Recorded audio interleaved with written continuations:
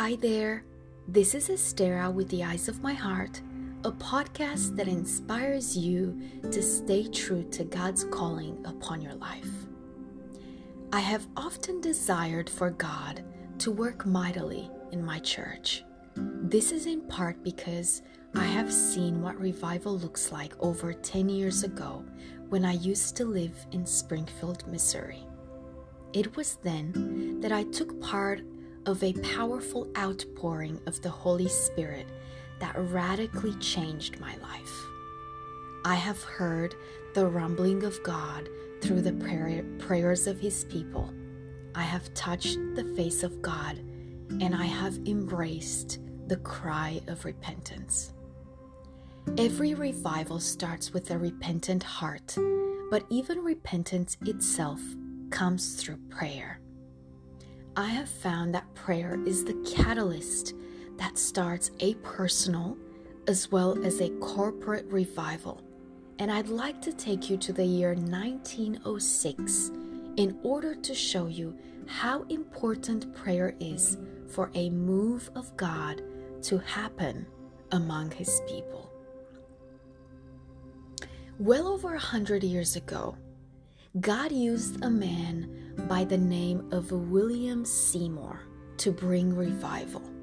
He was used mightily by God in Los Angeles, California, the place where God displayed miraculous healings and outpourings of the Holy Spirit took place on Azusa Street, a place that is well known by Bible scholars because it gave rise to the worldwide Pentecostal movement.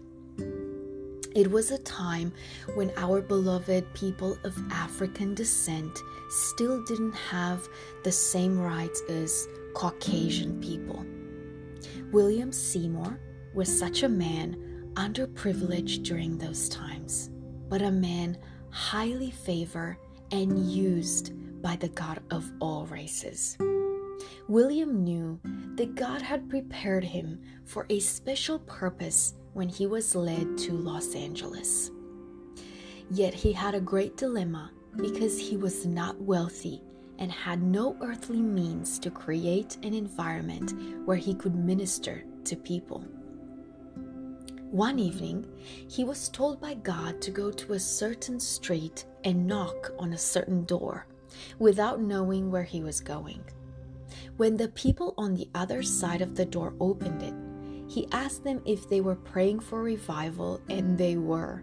In fact, those were a group of young men and women who were praying for revival with great intensity. The amazing thing is that this group was able to help William rent the place he needed for God to use him, and they played a vital role in the revival that broke out on Azusa Street. It was a revival that crossed all race barriers. People from many different nationalities came to experience the hand of God on their lives in breathtaking ways. Limbs grew. Cancer was healed. Paralyzed people walked, and everyone basked in the tangible presence of God.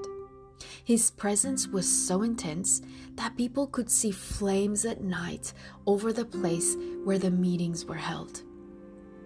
When I recently read this story in more detail than I had before, I was absolutely stunned.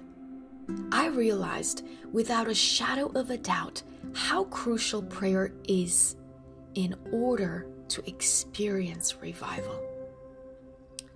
That revival lasted about 3 years, and then it died down, but the people that experienced it were changed forever. I strongly believe that we can experience such a revival today, but it takes fervent prayer. Revival starts with each one of us in our own lives as we come before God in sincere repentance and utter dependence on Him. God moves powerfully through lives that are completely devoted to Him. and who truly desire to see Him be lifted high. Our sole motivation needs to be the glory of God and the ability to know Him deeper through the manifestation of healing so many people desperately need. He desires to fill us with the power of the Holy Spirit in a greater measure than ever before, or for those who never experienced speaking in tongues to receive it.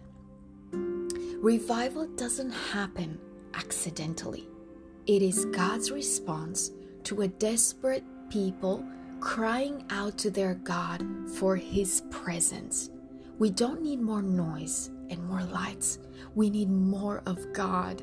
When His presence is tangible, there is no need for human fabrication.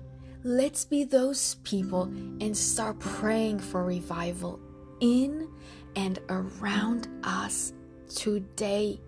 If my people who are called by my name humble themselves and pray and seek my face and turn from their wicked ways, then I will hear from heaven and will forgive their sin and heal their land. 2 Chronicles 7 verse 14. May God bless you.